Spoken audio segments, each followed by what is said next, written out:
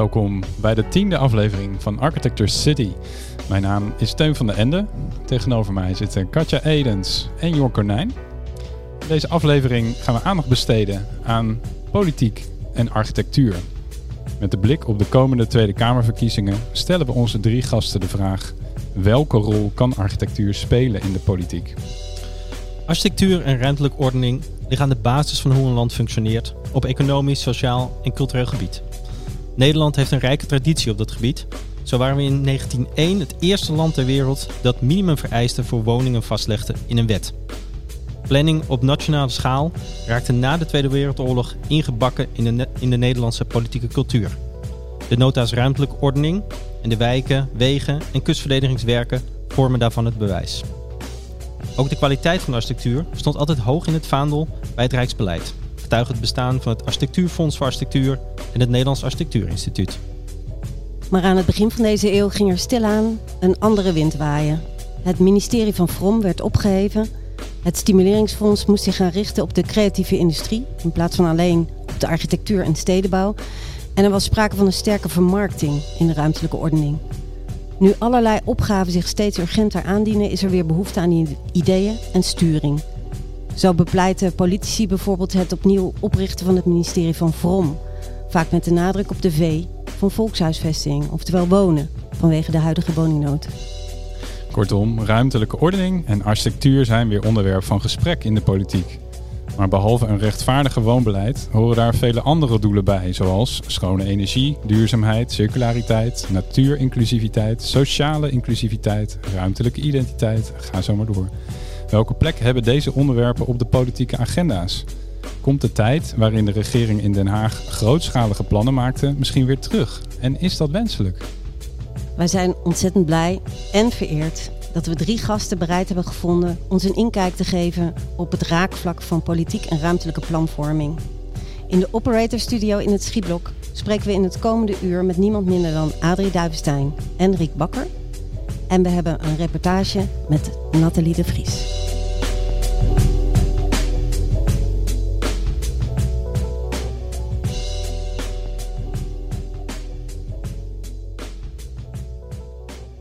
Onze eerste gast van vandaag is Adrie Duivenstein. Nederlands politicus namens de PvdA. Was lid van de Eerste Kamer, de Tweede Kamer, raadslid en wethouder in Den Haag en wethouder in Almere. Ook was hij 5 jaar lang de directeur van het NAI. En daarom is hij volgens ons bij uitstek de persoon om het over de relatie politiek en architectuur te hebben. Adrie, welkom. Dat is mooi. Misschien even beginnen bij het begin. Welke rol speelde architectuur en politiek toen u begon als politicus? Ik denk eind jaren 70 in Den Haag. Je moet eigenlijk... ik was op dat moment nog geen politicus, hè? Dus ik was actievoerder. En dan ga je terug naar letterlijk de jaren 70 en in het bijzonder de jaren 75. Ik zat toen in de jongerenactiegroep Schilderswijk. Daarna werd ik gemeenteraadslid voor de Partij van de Arbeid. En dat was eigenlijk de tijd waarin er sprake was van een gigantische maatschappelijke urgentie in de sfeer van de problematiek van de oude wijken. En dus hier in Rotterdam bijvoorbeeld stonden wijken als het Oude Westen, die stonden helemaal ter discussie in het noorden. Het oude noorden. Maar in Den Haag, wijken als de Schilderswijk, die zouden in die oude filosofie die gewoon plat gegooid worden. En dat saneringsbeleid is in die tijd gecanceld. En toen is eigenlijk de stadsvernieuwing ontstaan. In het begin was architectuur daar eigenlijk helemaal geen onderwerp. Dat ging dus vooral over betaalbare huren. En we zien bijvoorbeeld in de Schilderswijk projecten van Van Tijen, de architect Van Tijen, die gemaakt werden. En dat waren eigenlijk, laten we zeggen, gewoon, dat was het modernisme, dat waren de naoorlogse wijken. En die werden geïmplementeerd in die oude structuren met een soort totale ontkenning van die oude wijken. Dus ik denk dat architectuur in de jaren 80 echt bevochten is geworden. Dat is veroverd geworden. Maar dat werd gedragen, laten we zeggen, door bewoners die hun eigen wijk verdedigden. Dat werd gedragen door mensen die in protest kwamen tegen de vernietiging van de binnensteden. En kwamen zij daardoor op een gegeven moment in contact met architecten die dat eigenlijk overnamen, dat gevoel, en een rol voor zichzelf dan zagen? Zoals de bewoners, laten we zeggen, een factor waren, of mensen die belangstelling hadden voor de kwaliteit van de centrale stad.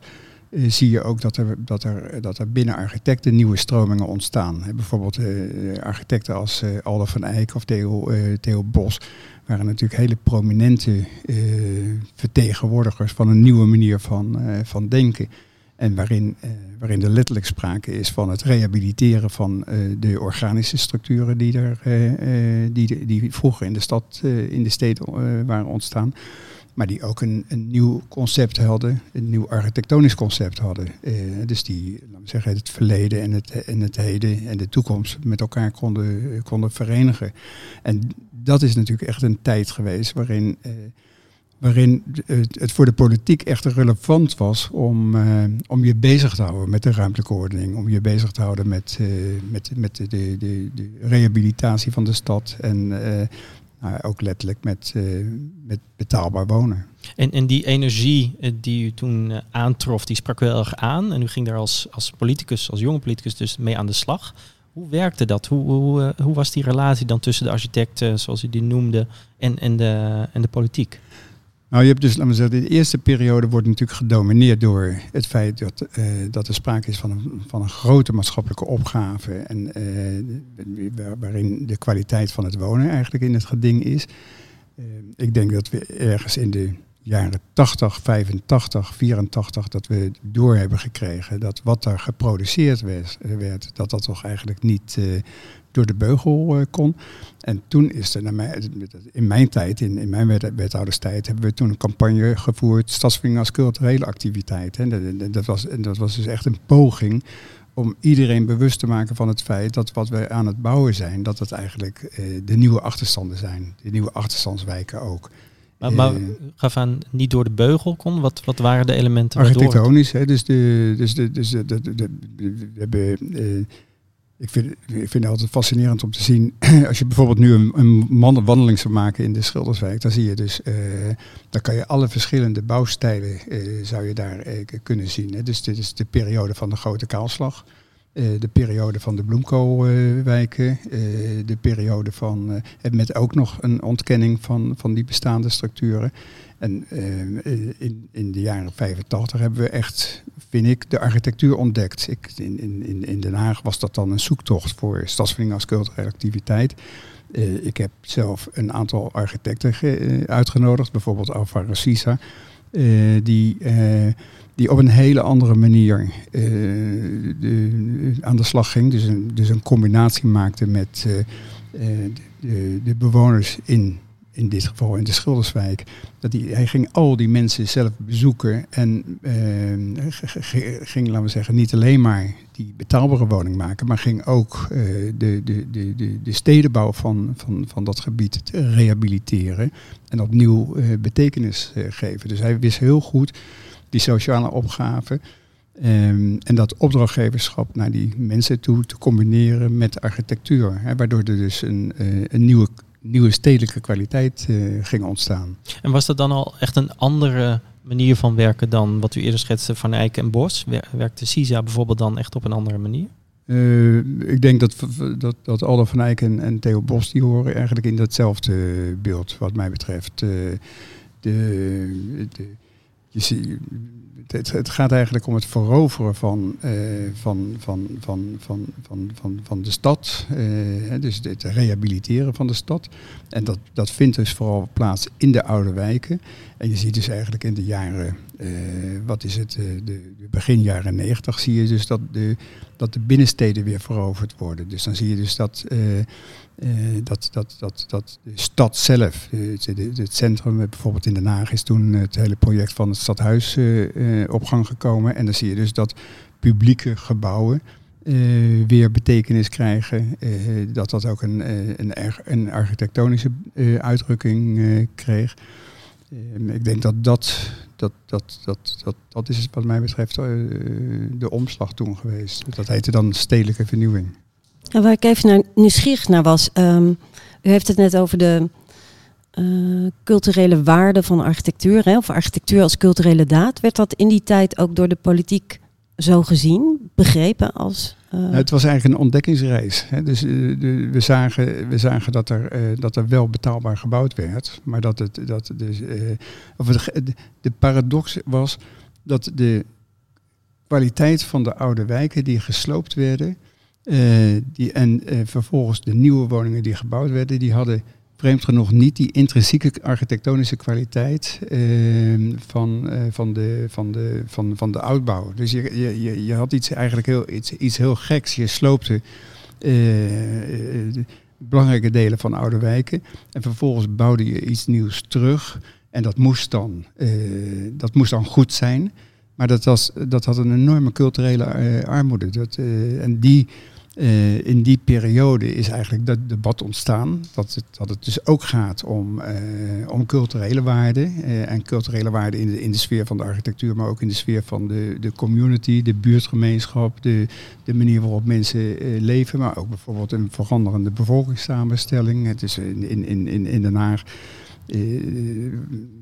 was er een toenemend aantal mensen met een andere culturele achtergrond. Daar werd helemaal niet voor gebouwd. Ondanks het feit dat er hele andere patronen waren in het dagelijks leven van deze mensen, was er een volstrekte ontkenning van hun levenswijze. Dus Alvaro Siza was bijvoorbeeld een van de allereerste architecten die ontdekte dat mensen met een islamitische achtergrond op een totale andere manier hun woning gebruiken dan laten we zeggen, een westers gezin. En was dat voor u als politicus echt een strijd om dat voor elkaar te krijgen, zodat zij hun werk konden doen? Ik denk dat het voor mij als politicus was je wilde natuurlijk als sociaaldemocraat heb je ook een bepaalde verheffingsidealen. Je wil eigenlijk gewoon dat via de ruimtelijke ordening en via de woningbouw de levenskwaliteit van mensen toeneemt. Nou, op het moment dat ik erachter kwam dat we eigenlijk bezig waren met het introduceren van een soort culturele armoede, was het voor mij een opgave om te zoeken van wie zijn de bondgenoten. En ik heb dat bondgenootschap eigenlijk gevonden in het aangaan van allianties met architecten. Bijvoorbeeld Theo Bos, die is in Den Haag voorzitter geworden van de welstandscommissie. Iets wat hij nooit had kunnen bedenken, want hij ambieerde dat soort rollen helemaal niet. Totdat hij in de gaten kreeg dat hij dus op die manier in Den Haag heel veel invloed kon uitoefenen op de kwaliteit van de stedenbouw en de architectuur. Dus we zochten dus eigenlijk dit soort allianties om kwaliteit te maken. U kreeg op een gegeven moment de Rotterdam Maaskantprijs. En we zijn nog even teruggegaan naar het juryrapport. En er wordt u ook geroemd om een rebelse manier van werken. En we vroegen ons af, die rebellie, is dat nodig om dit dan voor elkaar te krijgen? Als ik u net hoor, dan zegt u, het gaat ook vooral om allianties smeden. Dat klinkt niet echt als rebellie. Nee, ik was het ook niet eens met het begrip rebels. Maar wat ik wel heel sterk heb, is dat je een behoefte hebt naar vernieuwing. Dus dat iedere stap die je zet, dat een unieke stap is. En het mooie natuurlijk van de ruimtelijke ordening is, of van de opgave in de ruimtelijke ordening, is dat iedere plek een bijzondere betekenis kan krijgen. Ik ben een tijd lang wethouder geweest in Almere. En waar ik bijvoorbeeld heel trots op ben, is het feit dat er op niet één plek hetzelfde gebouwd is. En nou, ga naar de Phoenix kijken in Nederland en je komt op een veelvoud van dezelfde projecten kom je tegen. En dat, ik vind dat bijna, dus voor mij is dat een treurig. Ja, nou, afgrijselijk is dat. Dus die culturele armoede die dat vertegenwoordigt. Maar en ik vind het dus heel interessant om te kijken hoe je op iedere plek in iedere wijk weer opnieuw kan gaan definiëren wat de betekenis zou kunnen zijn van de opgave. En de ene keer is het een publieke, bijvoorbeeld Stadhuis Den Haag. voor mij is dat, de mensen spreken altijd over het Stadhuis Den Haag, maar voor mij is dat een plek waarin mensen samenkomen. Dat is het culturele hart geworden van Den Haag. En dat is een ontmoetingsplek. Daar vinden op allerlei mogelijke manieren daar contacten plaats. En dat is de essentie van de interventie geweest. Dat je dus een publieksgebouw, een bibliotheek, een atrium, en dat je in feite, laat maar zeggen, die functie van dat stadhuis gebruikt om iets te maken wat een plek voor elkaar wordt. En dat in combinatie straks ook nog met een aantal theaters. Nou, dat is denk ik de toegevoegde waarde die je kan verrichten. En ja, als bestuurder, kijk, als politicus ben je natuurlijk bezig met de organisatie van de samenleving. Dat is denk ik wat wij vooral doen. Maar daar heb je mensen voor nodig die dat vertalen. En degenen die dat kunnen vertalen, dat zijn stedenbouwers, dat zijn architecten. En dat is een vak apart. Ik heb altijd een ontzettende hekel gehad aan het feit dat... hekel is een verkeerd woord, maar aan het feit dat architecten... dat die als het ware imiteerden wat hun inspiratiebronnen waren. En ik heb er op een bepaald moment voor gekozen om gewoon degene te selecteren die de echte inspiratiebronnen zelf zijn. Die de echte vormentaal van de architectuur. Iemand als Aldo van Eyck of Theo Bos of Alvaro Siza. Maar ook Francine Hoepen met Meccano in die tijd. Dat waren mensen die hun eigen vormentaal hadden. En met die eigen vormentaal en het programma uiteraard kon je iets maken wat uniek was. En ik heb altijd die verbinding gezocht. Hè. Dus als dat rebels is, dan ben ik graag rebels. Maar naar mijn gevoel is dat de zoektocht die je als politicus iedere keer weer opnieuw moet maken. De echte originele stemmen dan aan het werk zetten. Ja. Ja. Ik denk voor dit deel ronden we even af. We komen straks bij u terug in een gezamenlijk gesprek. Maar voor nu alvast heel erg dank.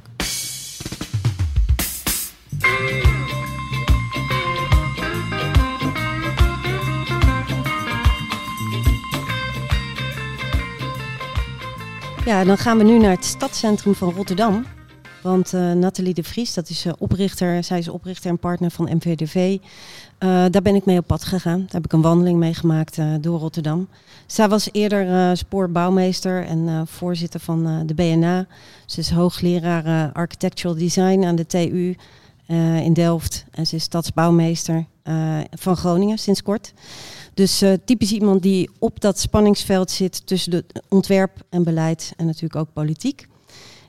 Ik liep met haar vanuit haar bureau richting de Markthal. En ik vroeg haar naar haar visie op de rol van architectuur in de politiek. Wij staan nu met de rug naar de hoofdingang van jullie bureau. Ja, het industriegebouw. En toen het net overgenomen was, waren wij een van de eerste huurders hier. En we hebben echt de hele buurt zien veranderen de afgelopen paar jaar. En, ten goede, heel erg leuk. En gelukkig kunnen we er ook nog zelf wat aan bijdragen. Een van onze medewerkers heeft op eigen initiatief het Hoogstraat kwartierproject gestart. Waarbij de hele mobiliteit hier een poos, echt blokken voor de straten, bomen in plaats van parkeerplaatsen. Eenrichtingverkeer van de Hoogstraat gemaakt. Alles om de leefbaarheid in deze wijk ook te verbeteren. Want best wel veel auto's hier nog steeds. Je hoort op de achtergrond nu allemaal kinderen spelen waarschijnlijk. Maar het is ook wel een straat met veel bedrijven, veel auto's, veel parkeerplaatsen. Ja. En nu staan wij hier op het Achterkloosterpark, heet het hier. En het is inderdaad te horen op de achtergrond. Er zijn behoorlijk wat kinderen hier aan het spelen. Ja. Dus echt wel een plek die goed gebruikt wordt, denk ik. Ja, dat is eigenlijk altijd wel. Er is ook een kinderdagverblijf. En er wonen hier natuurlijk ook gewoon kinderen. Maar het kan natuurlijk nog steeds veel beter ook hier en in heel veel andere wijken.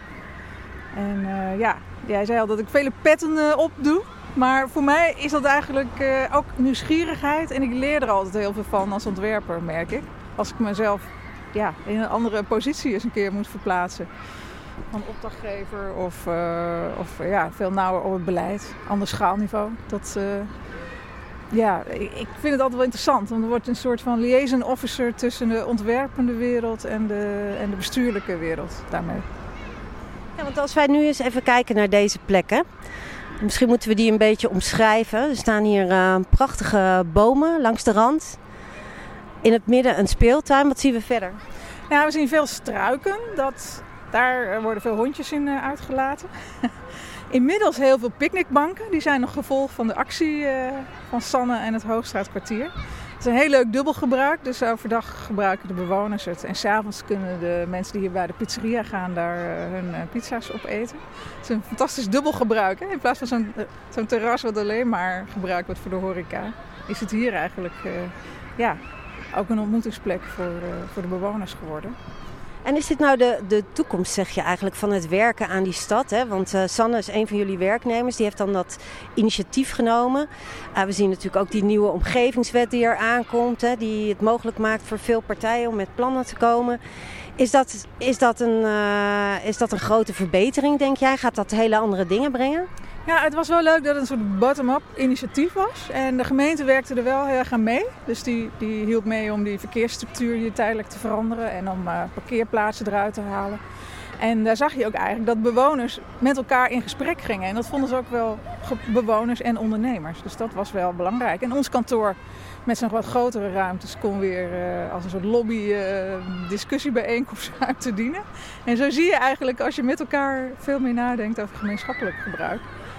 Dat het heel goed is dat we het elkaar dan vinden. En dat je het samen kunt oplossen.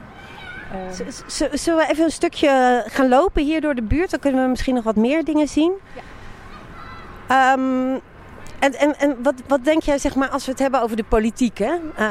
Ik noemde al de nieuwe omgevingswet. In hoeverre vind je eigenlijk dat nu onderwerp is? Hè? Als je kijkt naar de verkiezingen komen eraan, hoor je daar wel eens iets over?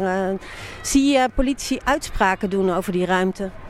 Nou, nog lang niet genoeg, hè? Want je hoort eigenlijk heel veel over onderdelen van de openbare ruimte. Over woningen, over duurzaamheid. Hier zien we het dubbelgebruik, hè? Ja, precies. Hier zitten 2 dames te lunchen. En zelf meegebracht, of ergens hier in de buurt gekochte, denk ik, lekker lunchpakketje. Die je natuurlijk op dit moment niet in een restaurant mag opeten. Hoi. Ja. Nee, grappig. Ik onderbrak je. Maar... Nee, maar zo zie je dat dus. Je kunt hier gewoon ergens in de buurt even iets ophalen en het dan hier opeten. Ja, en buiten zitten. Dat zouden politici ook eens wat meer moeten doen. Zo even naar buiten gaan. Nou, met elkaar spreken, denk ik. Ja, hè, dat je niet in allerlei hokjes en compartimenten blijft zitten. Want dat is eigenlijk de grote transitie die eraan komt. Ja, het woord transitie is eigenlijk al belachelijk op zich. Het is iets wat nu al nodig is namelijk. Het is helemaal geen transitie. We hebben het nu al nodig dat je op een andere manier over de verdeling van ruimte gaat nadenken. In de stad. En het wordt eigenlijk alleen maar gecompliceerder. Omdat het gaat nu ook nog over energie, water, andere verkeersconcepten, eerlijke verdeling. Ja, dat schreeuwt om integrale aanpak. Ja, we lopen hier langs de Laurenskerk. Dus misschien wel het oudste gebouw van Rotterdam, wat denk jij? Het zal in de buurt komen. Het zal, laten we zeggen, een van de. Ja, een van de. Ja. En dat is de architectuurcultuur. Hè? Dus je kunt zeggen van je kunt allerlei problemen oplossen in dat publieke domein. Je hebt allerlei uitdagingen waar je voor staat. Tuurlijk, daar heb je ontwerpkracht voor nodig. Maar je hebt ook iets om voor te zorgen, zou ik zeggen. Hoe zie jij dat? Je bedoelt het zorgen voor wat er al is, bedoel jij? Ja, zeker. Nou, ik denk zeker dat bijvoorbeeld toen ik 30 jaar geleden begon, toen was het toch echt dat specialisme. En ik was als jonge architect met nieuwe gebouwen bezig en nieuwe projecten. Maar heel erg bezig met meer diversiteit, minder commercieel, levendiger, meer variatie, weer terug naar de stad. En wat je nu natuurlijk ziet is dat we eigenlijk met z'n allen eerst gaan bedenken van moet er wel een nieuw gebouw komen? Dat is vaak al een vraag. Waarom zouden we hier een nieuw gebouw van maken? Ja. En kan dat ontwerp wat ik maak misschien ook weer een keer veranderd worden? Dus dat is ook een heel interessante nieuwe manier om te kijken. En in een stad als Rotterdam staan nu een heleboel bijzondere gebouwen. Maar gelukkig dat heel veel architecten nu ook over nadenken van... hoe komt het gebouw tot stand eigenlijk? Wie is de opdrachtgever? Kunnen mensen daar zelf ook aan bijdragen? En ook, dan kan je wel een leuk gebouw hebben... maar als de wijk eromheen of als het straat waar het aan ligt... als dat niet goed is. Er zijn nog veel meer initiatieven, merk ik, om ook over de openbare ruimte na te denken... en over de samenhang. En om te kijken of gebouwen opnieuw gebruikt kunnen worden. Dus... en dat bij elkaar, dat is ook ontwerpcultuur. Dus je ziet dat die ook wel verandert. Ja, want je kunt zeggen van... het gaat eigenlijk ook over identiteit. Hè? Dat is nogal een onderwerp de laatste tijd in de politiek. Ja. Dus wie zijn wij? Hè? Wat is Nederland? Hoe komt dat tot uitdrukking? Wat bindt ons? Hè? Iedereen die hier woont. Architectuur lijkt mij typisch een van de dingen die ons kunnen verbinden. Ja, en dan gaat het er dus om dat het niet alleen maar op een bepaalde manier uitziet, maar ook gemaakt wordt met en voor de mensen als het even kan. Is dat natuurlijk niet altijd mogelijk, maar je kunt wel een soort open ontwerp maken waardoor dingen weer aangepast kunnen worden of ingevuld of op een andere manier tot stand komen. Ja, dus als we kijken, we maken natuurlijk een programma over architectuur en politiek. De verkiezingen komen eraan. We zitten straks ook met Adrie Duivenstein en Rick Bakker aan tafel. Wat denk jij, wat wordt er nu gemist? Wat moet er op die politieke programma's komen te staan? Of zou er op moeten staan? Ja, ik denk als de overheid meer pusht op duurzaamheid, dat dat ook echt wel doordrukt naar de individuele opdrachtgevers. Hè. Die gaan nu toch vaak op de grenzen zitten van wat ze moeten maken. Dus die bouwnormen en zo opschroeven allemaal. En voor sommige systemen, zoals ik al zei, zoals energiesysteem, water, dat moeten echt landelijke oplossingen voorkomen. Dus eerlijker, duurzamer. Oké, dus het loopt nog niet helemaal warm. Cliché. Ja, nee, dat is... Een stad van iedereen, hè, zou je kunnen zeggen. Een land van iedereen. Ja, ik denk dat de overheid zijn verantwoordelijkheid moet nemen als het gaat om dingen die je echt niet alleen in de stad of als persoon kunt oplossen. En ze moeten echt stimuleren dat er weer meer betaalbare woningen worden gebouwd. Ja. Nou, het is natuurlijk al een paar keer te sprake gekomen om weer op landelijk niveau ruimtelijke ordening te gaan doen. Maar alleen maar een ministerie dat gaat zeggen dit wel, dat niet, daar zus, daar zo. Daar hebben we denk ik niet zoveel aan. We moeten ook een ministerie hebben dat een paar proefprojecten uit gaat zetten. Dat ideeën gaat ophalen van ontwerpers. En ik merk zelf ook wel als ontwerper heb ik ook af en toe wel een goed idee van waarom combineer je dat nu allemaal met elkaar. Maar wat is er echt nodig om ervoor te zorgen dat functies meer gemengd worden? Hè? Dat we inderdaad logistieke centra hebben waar je ook energie opwekt. Waar ook een dubbel gebruik mogelijk is. Dat er goed uitziet. Daarvoor heb je eigenlijk ook samenwerking nodig tussen partijen. Dus misschien is een ministerie van Ruimte wel een soort makelaar tussen alle partijen die in Nederland ruimte maken en tussen steden en initiatieven. Dus misschien moeten er wel fantastische ideeënbanken ontstaan door dat ministerie. Waar mensen goede dingen kunnen inpluggen. En het ministerie concentreert zich dan op de hoofdzaken. En de nadere invulling en uitvulling van de plekken. Wat meer overlaten aan de lokale partijen en initiatieven. Het klinkt bijna een beetje als het college van Rijksadviseurs. Die stimuleren natuurlijk ook van alles met prijsvragen en proberen echt dat veld aan te boren van ruimtelijke talent en vakmanschap. Maar je zegt, dat is eigenlijk nog niet voldoende. Of het zou... Nou ja, ik denk dat er nieuwe rollen en taken ontstaan tussen allerlei mensen die bezig zijn met bouwen en met opdrachtgever.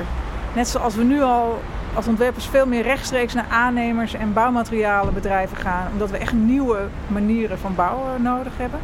Kan ik me ook voorstellen dat ontwikkelen iets heel anders gaat worden in Nederland. Dus dat het veel meer is groepen van mensen organiseren en samenbrengen. En niet alleen maar voor de hoogst mogelijke winst gaan. Dus je zou kunnen zeggen, Het ministerie zou spelregels op kunnen zetten en mensen uitdagen om daarmee te gaan werken. Dat zou ik wel interessant vinden. Dat je het ministerie wat een kenniscentrum is, wat relevante data verzamelt, wat input geeft en ook grenzen stelt of minimaliseert. Het moet minimaal zo goed functioneren op energieniveau. En daarmee de lokale groepen mensen in steden die samenkomen uitdaagt. Dus misschien moet dat hele ministerie ook wel een soort netwerkorganisatie worden. Met lokale vestigingen. Misschien moet het wel heel anders heten, geen ministerie, maar... Nee. Er moet iets zijn gezantschap. tussen helemaal niets doen, zoals nu. En weer helemaal terug naar, we zullen het wel even voorschrijven hoe het in elkaar zit.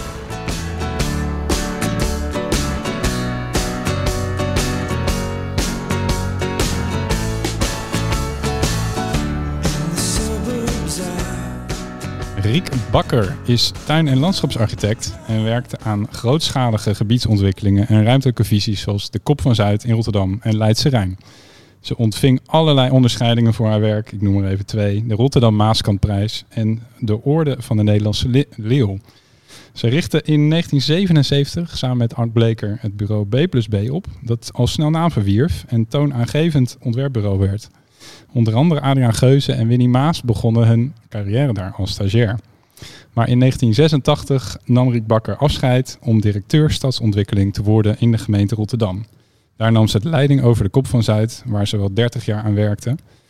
Wat overigens ook gold voor andere grote stedenbouwkundige plannen. De lange adem is belangrijk. Ik wil je allereerst hartelijk welkom heten, Riek Bakker, bij Architecture City. Dankjewel. Ja. We gaan het even eerst over Rotterdam hebben, want die abrupte overstap die je maakte in 1986 van Amsterdam naar Rotterdam, daar heb je een bijnaam aan overgehouden uiteindelijk, Baas van de Maas. Waar komt die bijnaam vandaan? Hoe is dat gelopen toen? Nou, ik kwam uit Amsterdam en ik vond als je zo'n baan kreeg dat je niet kon forensen. Dus ik denk, wat er ook gebeurt, ik ga verhuizen. Dus ik heb in Rotterdam een groot huis uitgezocht en ik woonde aan het Eendrachtsplein. Maar toen ik daar een halfjaartje woonde, toen dacht ik, nou, ik heb een hele grote fout gemaakt. Want ik moet helemaal niet zo'n groot huis hebben. Want ik ken helemaal niemand hier in Rotterdam. En Rotterdammers gaan ook helemaal anders met elkaar om. Je moet afspraken maken en dan bij elkaar komen of niet bij elkaar komen. Dus eigenlijk kwam ik er heel snel achter dat Rotterdammers alleen maar werken. Ja. En toen dacht ik, nou, dat kan ik ook. Dat beviel u wel. Dat kan ik ook. Ik ga gewoon 's ochtends, 's middags, 's avonds werken. En in de weekenden ga ik dan naar mijn vriendin in Amsterdam en dan leg ik de pen neer en dan heb ik voor mijn leven een goede balans in werken en niet werken. Ja, maar in het werkende leven ben je zo ver gegaan dat mensen je als een baas typeerden. Waar kwam dat dan eigenlijk door? Nou, ja, toen ik eenmaal aan het werk ging, was het eigenlijk achteraf gezien helemaal niet zo ingewikkeld. Er bestond namelijk niet zoiets als ruimtekoning in Rotterdam. Het hing al als losstand aan elkaar. Nou, er was één hele grote opgave die ik absoluut niet wil bagatelliseren, die ook heel belangrijk is. En dat was stadsvernieuwing. En dat moest gebeuren. Maar tegelijkertijd ontwikkelde zich bij het toenmalige grondbedrijf een beetje romantisch behoefte om real estate te worden. Dus ze hadden ook eens een keertje rondgekeken in de wereld en toen kwam er een soort rivaliteit tussen wij zijn ontwikkelaars van de stad en stadsvernieuwing. En de dienst stadsontwikkeling waar ik toen directeur van werd, die zagen dat met ledenogen aan. En daar was mijn voorganger neergezet met het bewuste doel om hem niet te laten slagen. Want daar waren die andere twee onderdelen voor. Dus toen dacht ik, oké, als dat de waarheid is, dan moet ik maar één ding doen. En dan moet ik zorgen dat ik een plan voor de stad maak, voor de hele stad. En dat ik zorg dat dat zo in elkaar zit, dat je het in brokken en stukken kan knippen, zodat het ook te behappen is, bestuurlijk en financieel en alles erop en eraan. En daar ga ik mee uitblinken. En ik ga ervoor zorgen dat dat ook werkelijkheid kan worden. En ik doe dat onorthodox. Dus de avonden had ik over om te zeggen van, jongens, kom maar eens even bij mij thuis. Ik heb hier kleine clubjes bij elkaar. Ik heb nagedacht over hoe dat eruit moest zien. Ik heb een presentatie gemaakt. En zo heb ik via een soort communicatiestrategie de Rotterdammers veroverd. Ja. En daar kwam die baas vandaan. Die baas, precies. Nee, want ik hoor je net zeggen van, ik nodigde mensen bij mij thuis uit en we gingen dat samen bekijken. Ik heb eerder gehoord dat het altijd belangrijk is, dat heb ik je horen zeggen, om te weten wie je vrienden zijn. Om vrienden te maken. Ja. Dit is zo'n voorbeeld daarvan. Je krijgt het eigenlijk alleen voor elkaar als je het zo doet. Nou, dat wil ik niet zeggen, want er zijn natuurlijk is van alles gebeurd zonder dat het per se op deze manier moest. Maar het was mijn manier. En wat ik wilde was mensen vertrouwen geven dat het best goed kon. Dat het ook mooi kon. En dat het nodig was. En dat je er zelf ook wat aan had. En dat het niet alleen politiek gekrakeel was of moeders wet wil is wet en dat soort dingen. Want we hadden toen een college wat nagenoeg uit één partij bestond. De PvdA. Dus er waren ook mensen die dat helemaal niet leuk vonden. En ik wilde ver buiten dat politieke heel nuttig en nodig gekrakeel blijven. Omdat ik voor elkaar wilde krijgen dat die dingen gingen gebeuren in de stad. Ik vond eigenlijk dat de zorg voor de mensen in opzicht van waar woon ik, hoe ziet het eruit, hoe goed is het, hoe functioneert het, eigenlijk heel veel belangrijker was als praten over wie mag de baas zijn en wie mag niet de baas zijn. Dus daar heb ik mij opgestort en ik heb toen het idee ontwikkeld, als ik dat met participatie doe en ik krijg al die mensen achter me en ze zien dat zitten en ze willen dat. Want ik begon naar Zuid te kijken en nou, waar je in deze stad ook kwam, zei ze, ja, Zuid, nou, dat gaat nergens over. Dat is, dat moet je niet wezen, dat is gewoon verkeerd. Dus er was ook een soort beweging nodig om mensen dat te laten zien. En dat kon niet met alleen maar een plannetje. Hoe goed dat plan ook was. Wie waren de bondgenoten die dat mogelijk hebben gemaakt? Want ik las dat Bram Peper een belangrijke rol heeft gespeeld. De burgemeester destijds van de PvdA. Nou, dan kom je op, hoe krijg je die vrienden? Vrienden waren eigenlijk dat er een hele grote crisis was. De werkelozen waren mijn vrienden. Want waar moesten die naartoe? Hoe kon de bevolking van Zuid weer aan de praat komen zonder dat ze geholpen werden en zonder dat er iets gebeurde. Dus daarom zocht ik op die manier. En dat concentreerde zich gelijk op met wat het college deed. Bram Peper was bezig om op onorthodoxe wijze ervoor te zorgen dat zijn gemeenteraad aan de praat kwam en dat er een nieuwe beweging kwam om ervoor te zorgen dat het nieuwe Rotterdam kon ontstaan. En wij matchten heel goed samen. En toen hij zag wat ik aan het doen was en hij daar vertrouwen in kreeg, werd hij mijn grootste vriend. En ik kwam uit een ontwerperswereld. Ik kwam helemaal niet uit de wereld van hoe je dat strategisch allemaal moet doen. Dus ik moest ook beschermd worden. En ik zei soms keiharde dingen, maar dat mocht niet gezegd worden. En dan belde Bram Peper op van even woorden terugnemen. Of, je moet even excuus maken. Ja. En dan zei ik soms, waarover dan? Nou, dat geeft niet, doe het maar. Zo ging dat. We maken even een klein sprongetje in de tijd ook. Want je bent ook bij allerlei andere plannen, ik noem de Leidse Rijn, maar nog veel meer de Zuiderzeelijn als adviseur betrokken geweest. En in 2004, toen minister Dekker een nieuwe nota voor de ruimtelijke ordening maakte, was je eigenlijk enthousiast dat model meer macht overhevelde naar provincies en gemeenten. En zolang zij door het Rijk ook eigenlijk gecontroleerd werden, als ik het als zo mag stellen. Dat model is eigenlijk in de afgelopen 15 jaar werkelijkheid geworden. Heeft die decentralisatie nou opgeleverd waarvan je hoopte dat het zou opleveren in 2004? Nee. Die decentralisatie die heeft ook desastreuze gevolgen gehad. Want er werd niet alleen gedecentraliseerd, waarmee er iets ontstond van wij bemoeien ons er helemaal niet meer mee.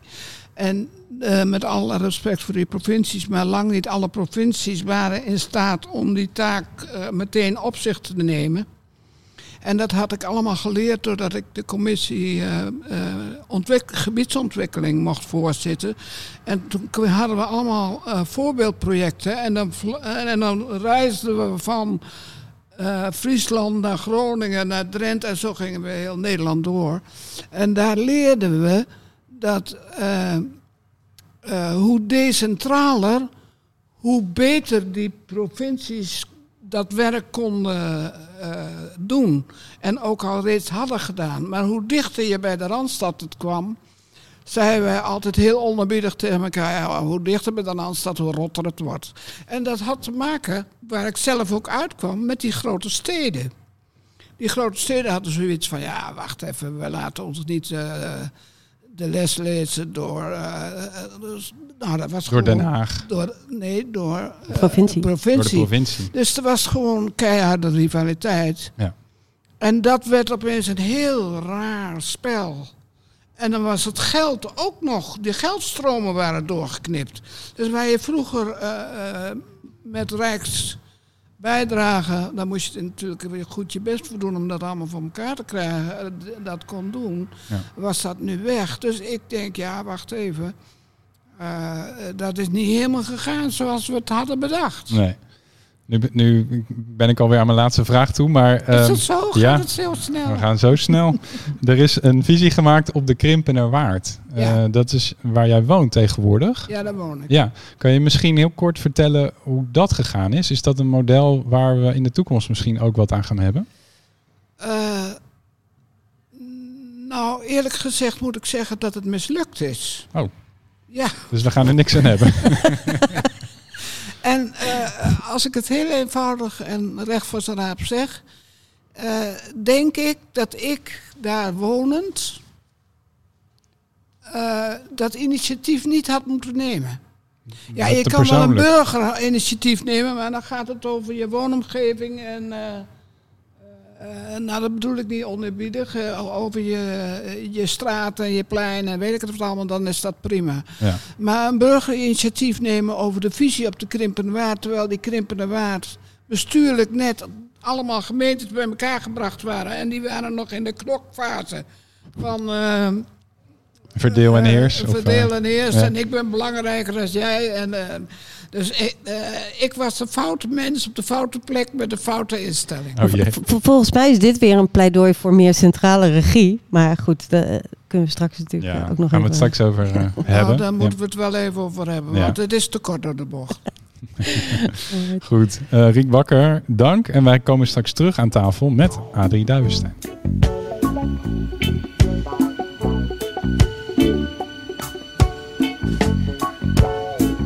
Little seagull on a marble stand. We zijn weer aan tafel met Riek Bakker en Adrie Duivenstein. Voor eigenlijk een slotgesprek. In het gesprek met Riek sloten we eigenlijk af met toch wel de vraag van... pleiten we nou eigenlijk voor toch meer taken en bevoegdheden bij centrale overheid? En dan gaf u aan, ja... Dat ligt toch wat genuanceerder.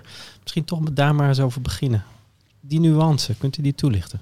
Ja, je moet heel erg goed nadenken over wat het Rijk kan. wat ze voor elkaar kunnen krijgen. En als je te ver doorschiet en het Rijk dingen laten doen die in het land dan moeten gebeuren, dan kan dat ook heel vaak misgaan. En we hebben natuurlijk ook een prachtig systeem, want we hebben rijksniveau, provinciaal niveau en lokaal niveau. Nou, wat lokaal kan, moet je absoluut lokaal laten gebeuren. Dus je moet zorgen dat je dat systeem, wat heel mooi en goed is, dat je dat niet door elkaar laat werken. En dat dan allemaal fus en rivaliteit en gedoe oplevert, waar je heel ver van weg moet blijven. We hebben nu een premier die visie een vies woord vindt. Ja? Hij noemt het zelfs een olifant die het zicht wegneemt. Riek, jij hebt wel eens gezegd, noem mij maar ouderwets, maar ik zie eerder een machtig dier dat ons op haar rug meeneemt. Is dat die stedenbouwkundige visie, is dat ruimtelijke wat eigenlijk nu ook ontbreekt bij de Rijksoverheid? Dus dan vragen jullie beiden. Nou, kijk, ik vind dat je nergens bang voor moet zijn. Dus een olifant, oké, in de Kamer, dat is wel een leuk beeld. Ik vind de olifant trouwens ook hele gezellige beesten. Maar je moet die olifant dan maar een beetje in stukjes snijden en kijken hoe je per stukje het wel voor elkaar kunt krijgen. Dus het is in mijn ogen een karikatuur van ik wil niet ver in de toekomst kijken, ik wil geen visie hebben. Terwijl ik denk, ja wacht even, je hebt wel een visie, namelijk dat we hem niet moeten hebben en dat ik gewoon alle kanten op kan die mij goed uitkomen. Dus ik wil 100% flexibiliteit. En ik denk dat we daar zo langzamerhand van terug moeten komen. En Adrie, waar zit het hem dan in? Waar moet die visie over gaan? Nou, mijn herinnering aan een olifant is dat ik heel klein was als kind en op een olifant gezet werd in Blijdorp. Dus daar heb ik zelfs nog een foto van. Een van de weinige foto's van mijn jeugd. Maar volgens mij is het allerbelangrijkste wat we kwijt zijn geraakt in de afgelopen jaren is niet zozeer de regie bij de gemeentes of bij de provincies, maar wat we kwijt zijn geraakt is de regie op het gebied van de Rijksoverheid. Hè. Dus met name de ruimtelijke ordening is eigenlijk weggeschoffeld. En de sectoren, verkeer en waterstaat, landschap, natuurbeheer, die zijn eigenlijk, laten we zeggen, op hun sector monopolist geweest. En wat we terug zouden moeten krijgen, dat is toch weer een departement voor ruimtelijke ordening. Zodat dus al die verschillende facetten, al die verschillende sectoren ook bij elkaar gebracht kunnen worden. En je dus eigenlijk weer gaat nadenken over integrale planning. Voor mij is dat de kern. Als je kijkt naar de verkiezingsprogramma's, zie je dat het eigenlijk nog steeds gaat over sectoren. He, bijvoorbeeld, er komt 1 miljoen woningen bij. En bij iedere partij zegt dat. Er moet een departement of een minister voor volkshuisvesting komen. Met bijna een soort romantisch ideaal, zou je kunnen zeggen. Maar het gaat natuurlijk helemaal niet over 1 miljoen woningen. Natuurlijk moeten er woningen komen, maar er is ook een enorme spanning op het landschap. Of er zit een enorme spanning in de manier waarop de infrastructuur zijn beslag neemt. En dus ik vind de echte rehabilitatie zou de ruimtelijke ordening moeten zijn. En dan niet, daar heeft Riek gelijk in, en dan niet zo dat van rijksniveau op gedetailleerd niveau dingen beslist gaan worden. Nee, maar de contouren moeten wel gedefinieerd worden daar. Wat is de rol van de architect daar nog in? Kan die daar een voorsturende rol in hebben? Het is meer de rol van de stedenbouwer, denk ik. En de landschapsarchitect. We hadden vroeger natuurlijk een ruimtelijk planbureau. Het feit dat allemaal naar de achtergrond gegaan is. Kijk, ik vind het kernprobleem. We praten dus op dit moment over, in die verkiezingsprogramma's praten we over al die afzonderlijke belangen.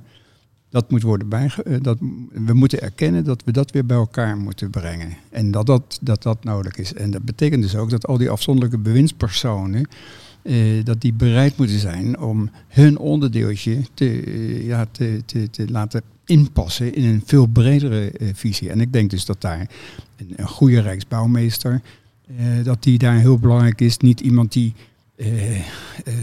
De Rijksbouwmeester zelf is natuurlijk op afstand gezet eigenlijk. Hè? Dus je moet eigenlijk weer een goed ruimtelijk planbureau hebben wat inhoud gaat geven aan een nationale regie.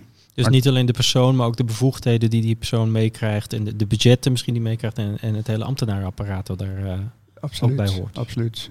Dus de koppeling van, laten we zeggen, nu gaan de geldstromen die gaan die komen vanuit de sectoren. Waarom is VROM belangrijk geweest? Omdat daar de geldstroom, de dominante geldstroom was het wonen. Maar dat werd dienstbaar gemaakt aan een ruimtelijke ordeningsopgave.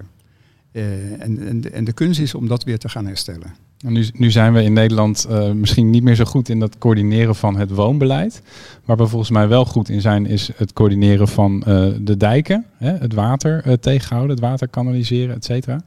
Is er een model denkbaar waarbij ruimte ook naar analogie van die Delta-commissaris, dat is eigenlijk een apolitiek figuur. Daar is een wet voor gemaakt, de waterwet.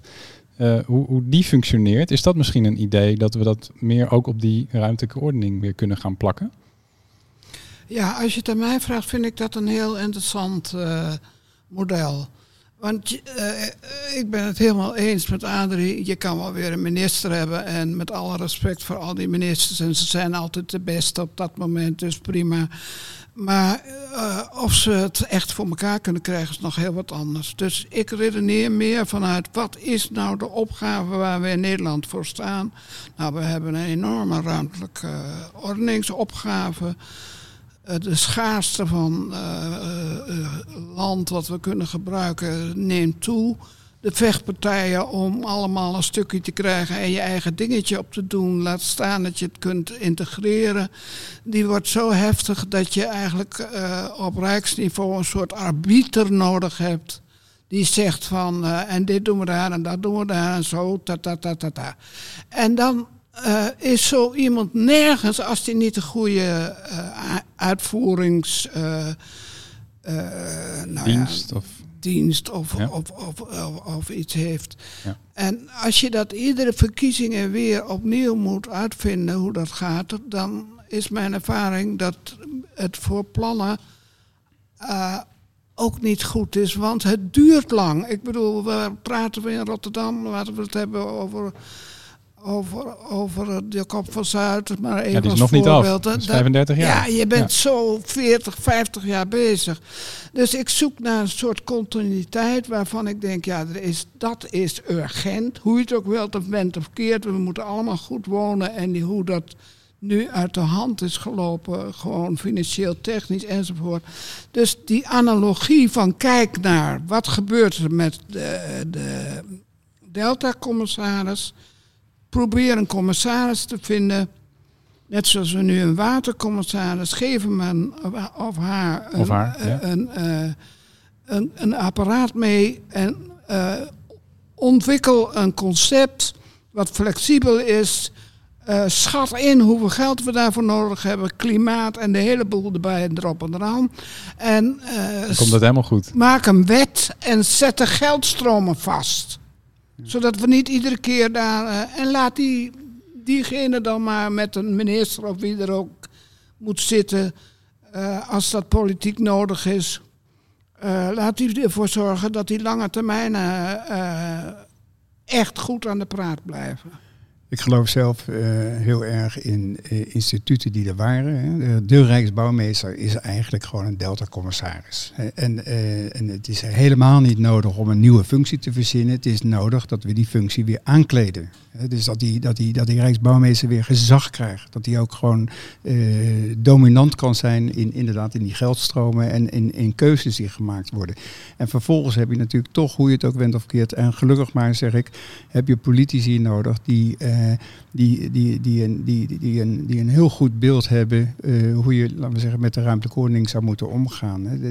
En het grappige is, dat hoeft niet per se altijd een sociaal-democraat te zijn. Nijpels is een van de betere ministers geweest. Dat is een VVD'er die heel erg, laten we zeggen, zou je denken, liberaal en marktgeoriënteerd is. Maar die bleek een van de belangrijkste ruimtelijke ordenaars te zijn. Dus je hebt wel iemand nodig Dus die Rijksbouwmeester heeft ook iemand nodig die dat spel dat moet gelijkwaardig, zoals Bram Peper, laten we zeggen, belangrijk geweest is. Die tweeslag, dat is naar mijn gevoel het belangrijkste. Waar ik me de meeste zorgen over maak, is dat we straks in zo'n regeerakkoord weer allerlei afspraken maken, sectorale afspraken, en dat al die bewindspersonen weer hun eigen domeintje gaan verdedigen. En als dat niet verankerd gaat worden in die rehabilitatie van het begrip ruimtelijke ordening, de ordening van de ruimte, ja, dan zijn we weer 4 jaar verder. Zie je dit soort ideeën al terug in de verkiezingsprogramma's? Dus dat is wel, dat vind ik eigenlijk wel. Wat je ziet is dat we hebben bijvoorbeeld die 1 miljoen woningen die er moeten komen. Dat staat allemaal dominant in de programma's. Wat je ziet is het hele begrip van duurzaamheid of de manier waarop we met natuurbeheer moeten omgaan. Maar wat je nog niet ziet is die erkenning van het feit dat het allemaal bij elkaar gebracht moet worden. We hadden vroeger een wet op de ruimtelijke ordening en alles werd via de wet op de ruimtelijke ordening geregeld en niet via tracéwet en natuurwetten. Nee, het was bij elkaar gebracht. En dat, naar mijn gevoel, is dat de belangrijkste, voor mij is dat de belangrijkste boodschap. Dat moet erkend worden. En die wet die is nu aangepast, of die wordt aangepast tot een omgevingswet. Biedt dat nog wat hoop? Gaan we daar iets nieuws mee beleven? Theoretisch zou de omgevingswet wel het integratiekader kunnen worden voor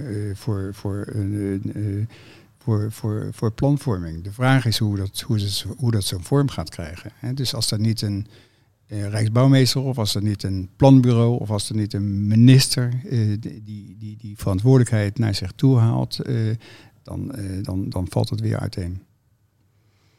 Ja, ik ben bang dat de Rijksbouwmeester te veel op zijn bordje krijgt op deze manier. Kijk, die functie is verschrikkelijk belangrijk. Maar als je Rijksbouwmeester bent, dan mag je daar 3 dagen per week aan besteden.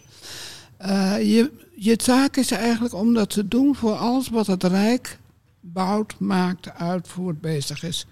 Dus daarmee heb je de grote brokken die de markt doet, die heb je niet te pakken. En dat is ook veel groter geworden, die brokken. En die brokken worden steeds groter en dat gevecht en dat gelobby wordt ook steeds groter. Dus het gaat mij er niet om dat ik de Rijksbouwmeester niet zie zitten of niet serieus neem. Maar ik denk ook dat je over wat de markt doet en waar we dat allemaal voor elkaar moeten krijgen. En die integraliteit te garanderen en te zorgen dat daar dat daar een marktmeester voor moet komen. En dat noem ik dan maar de Delta of bla bla bla. Geef het maar een naam.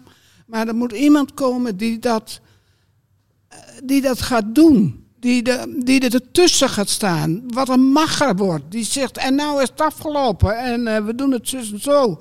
En die zich goed verhoudt met die minister. Dat is heel belangrijk. Dat moeten dikke vrienden zijn. Jij dit, ik dat. En dat ontbreekt. En de hele politiek, alle partijen moeten leren dat wij dat weer moeten gaan doen. Dus als we het nu niet goed doen, dan verliezen we 4 jaar. En dan hebben we weer ellende. Ja, er is denk ik geen verschil van opvatting. Ik bedoel, de metafoor Rijksbouwmeester staat wat mij betreft ook voor de metafoor van een ruimtelijk planbureau. Wat er moet zijn. En dat is natuurlijk in feite, laten we zeggen, de drager. Waar ik bang voor ben, dat is, in Nederland domineert de markt. Alles op het gebied van woningbouw wordt top-down geregeld. Ik heb in Almere getracht een breuk te creëren tussen laten we zeggen, planning van onderop of planning van bovenaf. En ik vind het eigenlijk afgrijselijk, maar dan heb ik het alleen maar even sec over de woningbouw. Hè. Ik vind het eigenlijk afgrijselijk dat in Nederland alles van bovenaf bepaald wordt. Dat je nooit je eigen woning kan vormgeven. Dat je toch alleen maar als een consument behandeld wordt. Hè? Dat je een onbenul die in de rij mag staan. En Ik zou het heel erg prettig vinden als de politiek, als die zich weer wezenlijk zou interesseren in niet van wij verzorgen u. Nee, u mag uzelf vormgeven. U mag zelf inhoud geven aan uw eigen woon- en leefomgeving. Of dat nou een wooncoöperatie is of dat het zelfbouw is. En ja, natuurlijk, er kunnen ook nog wat marktpartijen aan de bak komen. Maar nu is het omgekeerd. Hè? Dus nu besta je eigenlijk als burger helemaal niet. En dat is heel gek, want in alle andere landen om ons heen is dat anders. Ik denk 2 fantastische pleidooien die we mee moeten nemen naar de verkiezingen over een paar weken. Misschien nog even een stemadvies vragen, Jorn. Of wat denk je? Ik weet Welke niet. partij moeten we stemmen? Ik zou gewoon gaan stemmen. Het is heel Überhaupt. belangrijk dat je Überhaupt stemt. stemmen. Ja. Henrique? Ja, gewoon stemmen. Geen Jesse Klaver die op het vliegveld in Rotterdam huizen wil bouwen? Ja, dat vind ik gewoon uit de heup schieten. Als we nu politici krijgen die gaan roepen, nou we nemen die en die locatie en daar gaan we een part van die miljoen realiseren, dan denk ik, nou je hebt het niet begrepen. Oké, dus die moet even naar een cursus gaan hoe die moet leren gebiedsontwikkelen. Nou, ik vind het banaal, laat ik het maar zo zeggen. Dus daar ga ik niet op stemmen. Oké. Maar ik ga wel stemmen. We gaan stemmen. Dat lijkt me Nou. ook al wel een advies eigenlijk. Ja, dat is meer dan een advies. Heel veel dank voor het gesprek aan beiden. Graag gedaan. Dat was hem. Graag Daar sluiten we gedaan. mee af. Veel dank.